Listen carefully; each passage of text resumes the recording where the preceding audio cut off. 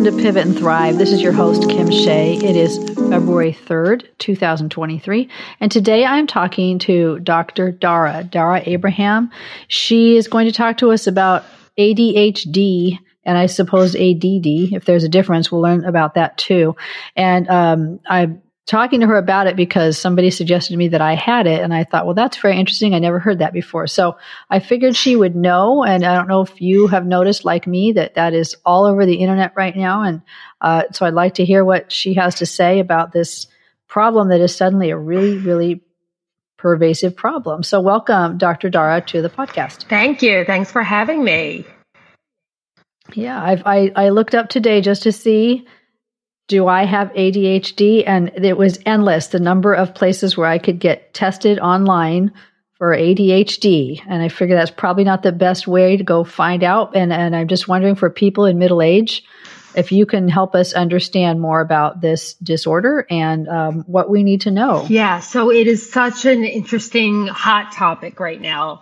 You're correct that there is a lot of information on TikTok, Instagram, and just in the news in general. So to start off with, ADHD is not a disorder that you acquire. You don't acquire it at some point in your life, meaning in your 30s, 40s, 50s. Unfortunately, ADHD was not a disorder that was diagnosed readily back, when you were younger, even when I was younger, so it really just was not something that was even thought about in females, let alone in a kid who was inattentive. It was really only thought about in hyperactive, impulsive little boys. And so that said, it took a while. There's something called the DSM-5, which is the diagnostic manual of all psychiatric disorders. And throughout the years, it's changed. And that's why you may have brought up that idea of ADHD, ADD. It used to be separate, where we separated the inattentive type from the hyperactive impulsive. Nowadays, just because it's confusing, it's all called ADHD. And then we label it either predominantly inattentive, predominantly hyperactive impulsive, or combined. And most people do have combined. So with that said, back then, usually females were really not picked up on. All that came up was maybe some learning disorder. Because if you can't pay attention that well and you can't focus, you're maybe not going to do that great, in your studies. Mm-hmm. However, there's many folks, especially women, of that era and continue, that, we're highly intelligent, we're anxious, we're people pleasing. So, our society really expects, especially it's engendered in terms of the women or the little girls are expected to have, the proper manners and etiquette even earlier than men. And so a lot of the deficiencies of ADHD, especially the inattentive symptoms, were masked. And they were masked by just compensating for these deficits. So if they had trouble focusing in school, they may just spend extra time studying at night. If they had trouble paying attention to the teacher, they would maybe kind of ask their neighbor or review something, or, kind of whatever it took to really still manage their life and their time.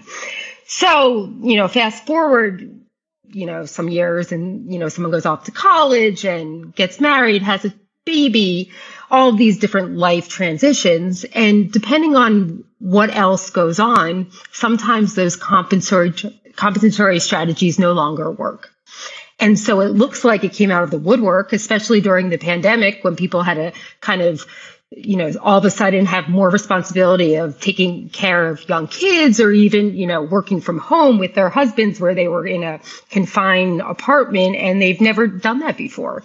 And all of a sudden it seemed like it was hard to pay attention, hard to focus, hard to organize. And then basically it was just that the structure and the strategies that they had used for the past 30 years were no longer working.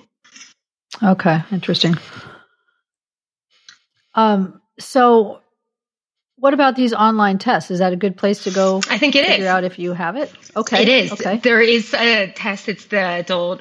There is a test that you'll see, and it's a self-report, and it really does go through. It's not the best, but it does go through a lot of the symptoms. There are some other online tests, but there is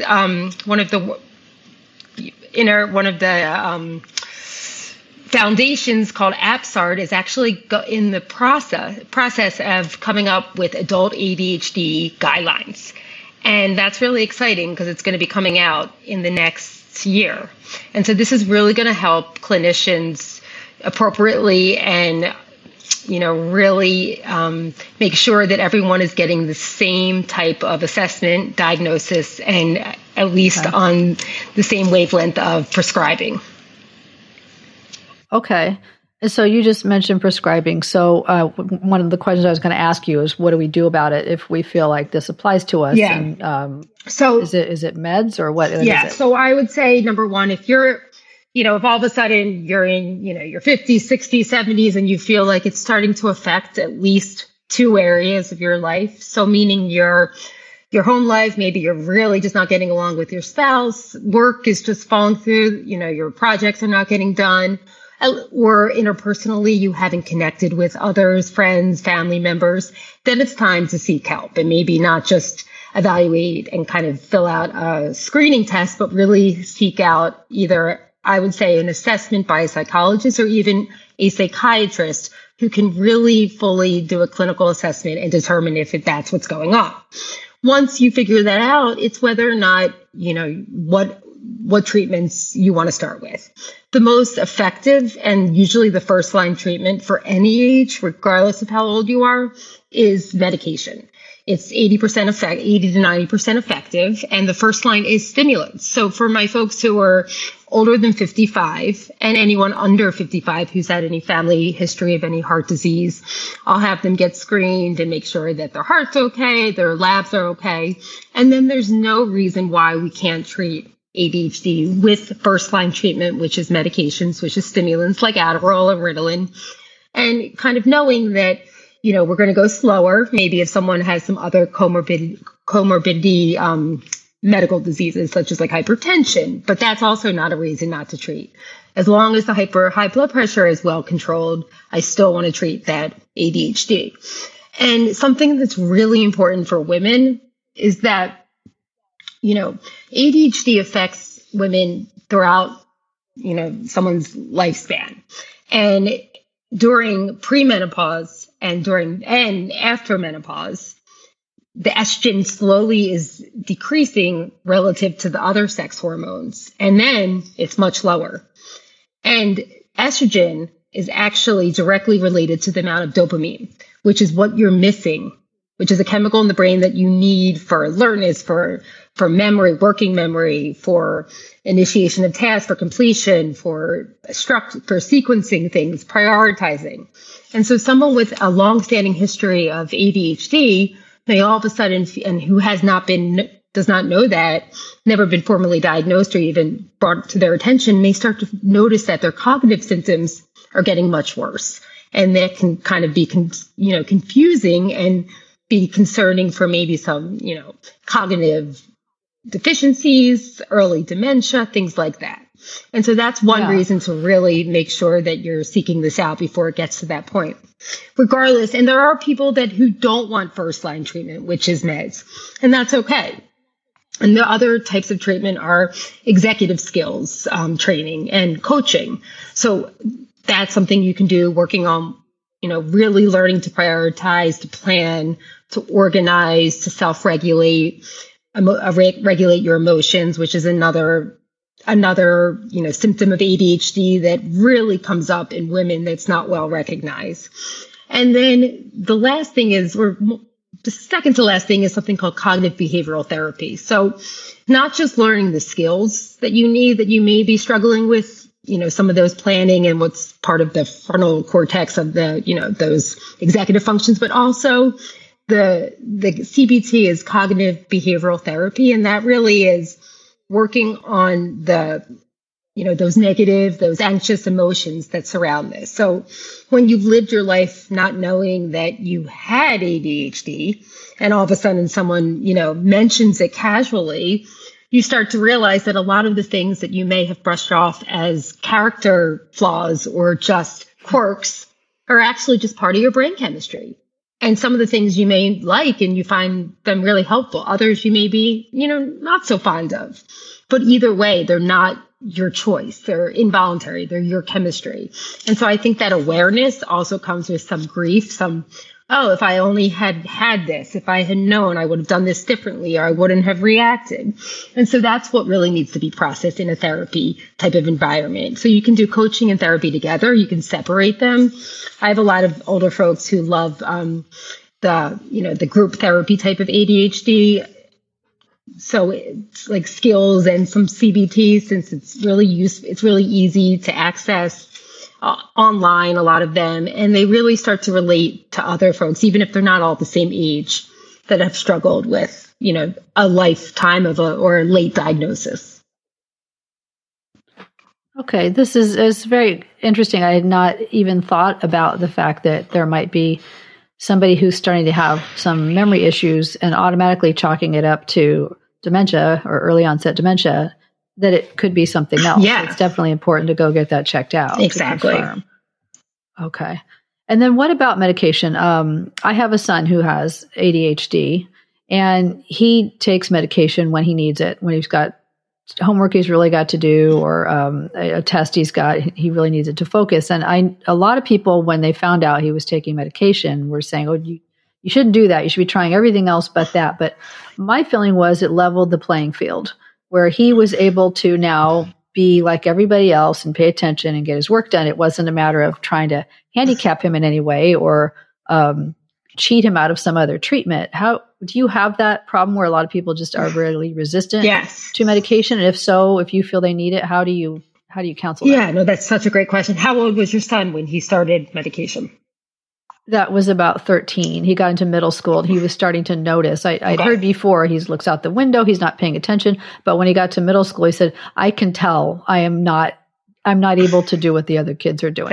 Yeah. And so that's even late, even though I'm sure you thought it was pretty early to start your son on medication. But I think that unfortunately, it's just the lack of, knowledge, the lack of education surrounding childhood ADHD, adult ADHD, and not just from the public and lay people, but also from clinicians, from psychologists, from psychiatrists. Unfortunately, we in medical school, plus residency psychiatry training, probably have had maybe only 1 or 2 lectures, if that, on ADHD. And so there is this fear that when you don't know something and then the first line treatment is a controlled substance, there's a lot of fear that surrounds it. And so I think that fear, the studies show that fear is completely unfounded. It is actually much more unsafe not to treat a child. Actually, starting at 6, it is completely safe. They've been around, these medicines, methylphenidate, which is the Ritalin class, and amphetamine, which is the Adderall. And every drug falls into one of these categories. But these meds have been around for like 100 years.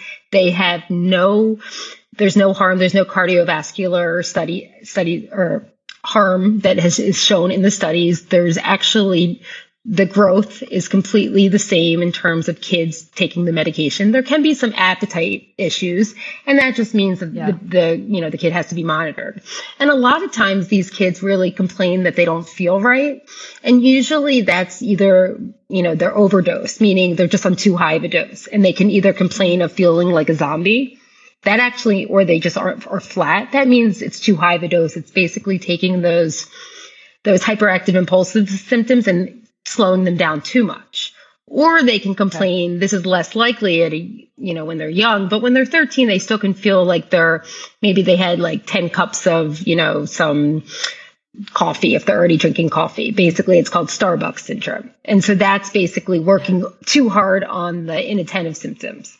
And so what I really say to people, especially, I have a lot of folks who ask me, I really see 14 and above, but even that age, it's scary to start their child on a medication. And what I say is, it's really, number one, would you consider not taking your son or daughter to get their glasses, to get their eyes checked?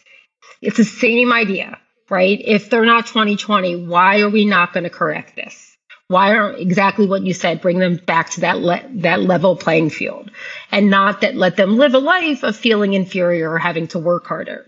And then I may have pushed back, but they're still doing really well in school. They're doing this. And I'm like, all right, how much time goes into that doing well in school? Are you sure that it's, it comes at a cost, and that cost can be hidden.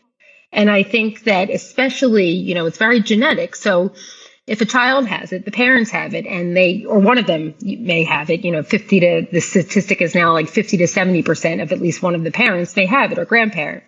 And so they may chalk it up as, well, I was like that and I got by. That's great. But, my kids, are wearing, were in, car seats and I wasn't. Things change. Times we realize more with medicine and with other things, and then we have to adapt.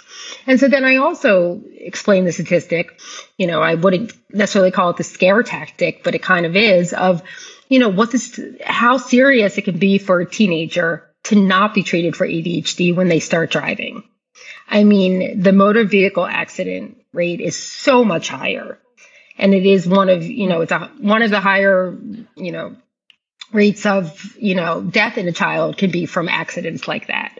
So if anything else, just for safety purposes. And also the biggest concern I would say from teens or kids is, well, I don't want them to get, addicted. I don't want them to lead to other drugs.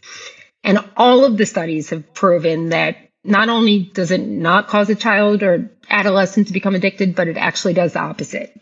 It actually helps to prevent them to self-medicate due to these symptoms.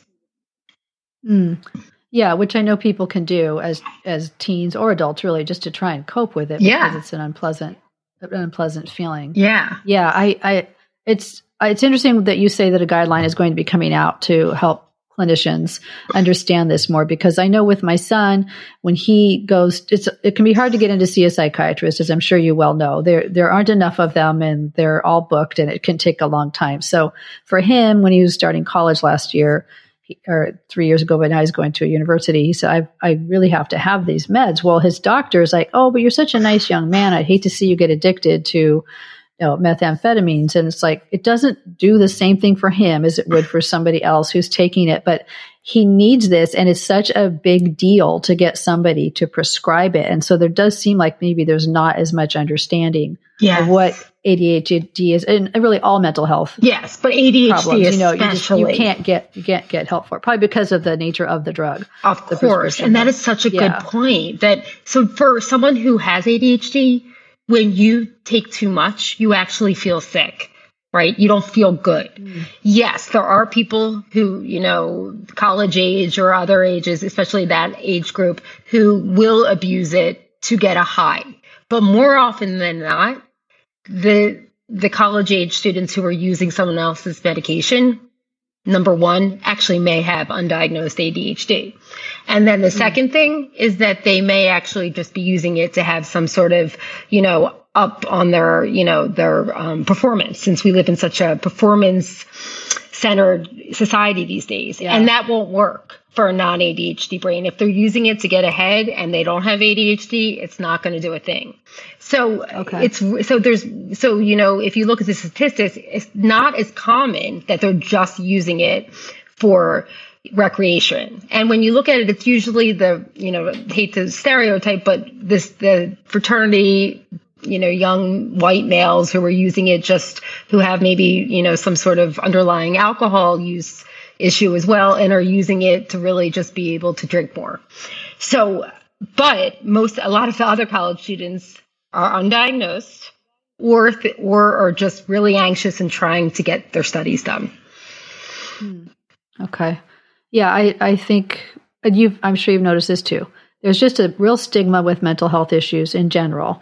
And so people don't want to talk about it. They don't want their kids to take anything, because then that, I think, somehow confirms that there's something wrong. And then they don't want to do anything for it either. And they don't want anybody else to know that their child has something. I feel it's better to just say, I have a son who has ADHD and I have another son who has OCD. And I'm very open about it, because there's nothing wrong. There's nothing shameful about it. No. It's just their condition. If they had chronic bronchitis or, I can't think of any other childhood disease, I would certainly be open about this, what my child has, because I want there to be some compassion for it when it's necessary. When I need you to understand what's going on here, here's why. Yes. And unfortunately, there's such a stigma. I mean, I have adult ADHD myself. I wasn't diagnosed until my 30s. And I'm always kidding around with my husband and thinking about which one of my children has it, or both, or one, or all of the symptoms. And, I'll be the first to say that, I really will, what I preach is how I would really react in my, with my own children, meaning the first symptoms that become impairing of anything, whether it's anxiety or ADHD, which both run in my family, I'm going to acknowledge it and realize that, if only I had that acknowledgement, and not blaming my parents or my teachers, but it was a different time. But knowing that the more that we try to cover this up, the more that we engage this level of embarrassment and shame and stigma that comes with it, the worse it's going to be for our future generations, and it's not going to go away. Yeah, it's tough. I hope that will change as time goes by.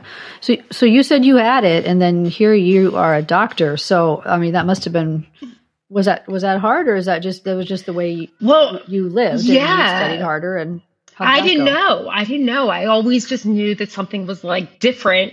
I always knew that I had to study harder, or it was really hard to memorize. That's also what I found out later is something called, when you have ADHD, you usually have a poor working memory. So that's the ability to hold on to information while you do something else. So if you think about it, every time you take a test, you have to use information in your head, and then you actually have to manipulate it to answer the question, whether it's multiple choice or essay. And so I just always felt this need to kind of, study harder, be more prepared. It also was a combination of that plus my anxiety.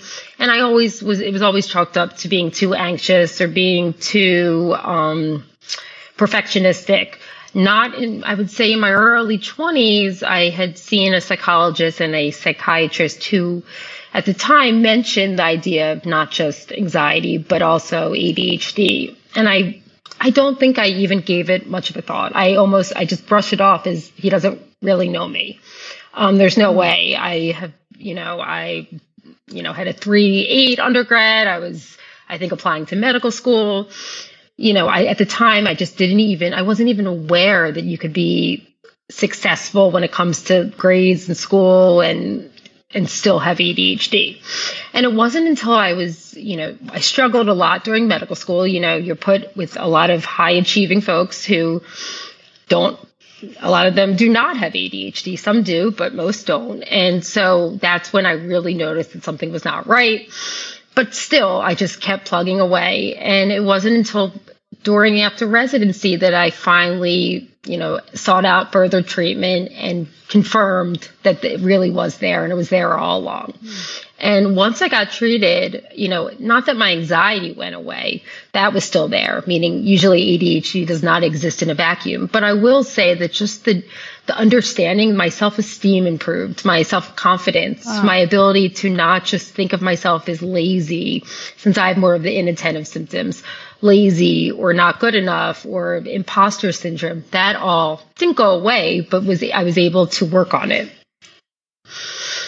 Yeah, that sounds like that'd be valuable. I know with me, I lose my keys all the time. And someone said, well, where are they? Where did you last leave them? I'm like, well, if I knew that, I would know where to go get them, but I can't remember that. And the other day I decided I'm going to focus on keeping track of my cup of coffee all day until it's gone. And that was just ridiculous. So I try to remember where it was. I really have to think really hard. Where did I go? Where did I leave it? And I'd feel so glad because I remembered it. But how much effort just to try and find this cup of coffee all day. And I thought everybody had this problem, but I guess not. I guess not everybody loses their cup of coffee and takes several hours to drink it because they even forget that they had a cup of coffee. I just figured that was the way everyone drank it. That is exactly. I mean, I can tell you that and even I'm medicated, I have therapy, and I still can tell you that most days I drink my coffee cold because it's just, I lose it. I forget about it. And no matter what, and no matter how much medication and how much, executive skills training or mindfulness, which is also another thing that's helpful that I give my patients, they still may struggle with some symptoms. Not everything is cured by, pills or skills. And some of it is just recognizing that there is going to have to be some level of acceptance and picking like you said, a daily habit or a daily, whatever is bothering you, and really work on it to make it habit. Then it becomes more automatic, and then it becomes less of a emotional draining component of your life. Yeah, so it sounds like there needs to be some self-forgiveness. Yeah, compassion. Like, I'm not doing the best you can. Yeah, and then to extend that to other people exactly. as well. Yeah. Okay. So, and you mentioned mindfulness, which is good because I know that's something a lot of people are also working on as well anyway in their lives, but that this can be helpful with that. That's nice to hear. Yeah. And also knowing that it may be a little bit different than a neurotypical person, someone without ADHD or someone who's not neurodiverse. And it may be a little bit different in the sense where the mindfulness may only last a few minutes as opposed to 10 to 15 minutes and may not be as consistent, maybe not every day of the week, but 3 days a week. And that way it's kind of modifying it so it works for you. And then I think you may have mentioned this, but so sometimes people have some benefits or they feel that they have benefits of having ADHD. Like a lot of people talk about their creativity is very good and they're able to come up with things very quickly. I mean, what else do you see that can be somewhat positive? Yeah, so I would say that it's controversial in terms of thinking of it as, some people think of it as a super strength. Some of the real thought leaders in the field don't think of it as, there's anything positive with ADHD and that. Okay. But I don't, my belief is either, I don't really have a strong belief. What I will say is that there, to generalize, there are many adults with ADHD or adolescents who really do have similar strengths. And that is the ability to problem solve, to really work well under extreme circumstances, under a sense of urgency, to really be adaptable, to have amazing, brilliant ideas. Not always be able to execute them, but just very creative, amazing ideas. They're the CEOs of companies. They're the ones who are really, really pushing along technology and development. They're the ones who you think are doing it all behind the scenes, whether it's raising a family and, running a business, but, they're really able to go with the flow and really kind of be flexible and be open-minded. Unfortunately, that comes with also kind of something at a cost. And usually it's their self-care or relationship care, things like that. Yeah, sure. Well, what about people who are, we've been talking about kids, what about people who are older? Maybe they're 70 or something like that, and this is just occurring to them right now, that maybe this is them, or they're 80. Should they just not worry about it if they're not working anymore anyway, or they're not in school? Yeah. How important is it to look into that? That's such a great question. And I will preface it with that, ADHD does not stop after you graduate. It doesn't stop after you retire. It doesn't stop on the weekends. It also doesn't stop when you sleep. It affects every waking hour and even while you're sleeping. All of that restlessness, insomnia can be related to ADHD. So it is never too late to get assessed. It doesn't mean you're necessarily going to start Adderall tomorrow, but there are many options for treatment. But just the assessment and the diagnosis can give you some insight into why you've been living a certain way. And even your partner and loved ones can start to understand things. Okay, that is valuable. That is very valuable. Yeah, and then, you want to make your retirement years count. Exactly. Be as nice as possible. So that's good to know.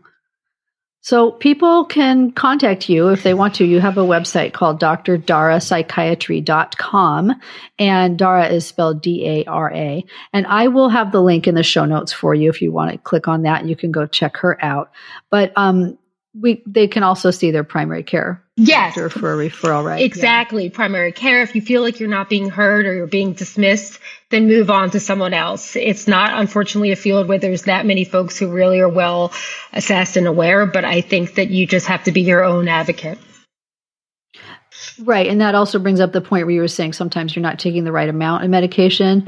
I've found with my kids, you just have to keep pushing that something's not right because it might not be the right medication for you, but there are other options. So I will say, I would say most of us, psychiatrists, me included, really have two things that we do wrong when prescribing. And that's overdosing at first and then underdosing long term. So too high of a dose at first and then not optimizing the dose long term. Okay, so we just need to speak up. Yep. Okay. All right. Well, I want to thank you for your time. This was very valuable. Thank you. It sounds like a lot of people have a lot to learn about this and to know about it. So thank you for your time and helping us to understand. Thank you for having me. Thank you so much for listening to this episode of Pivot and Thrive. I hope you learned something and I hope you enjoyed listening to my guest. If you know somebody who you think would make a great guest on the show, would you please contact me? You can go to my website at retirementpurposecoach.com and go down to the contact me section and let me know who I should be talking to. Also, if you are in need of a retirement coach yourself, you'd like some help figuring out what your path is or where you're supposed to be going every day with your life, you can contact me there and set up a free 15 to 20 minute consultation. I'd love to talk to you. Have a great day.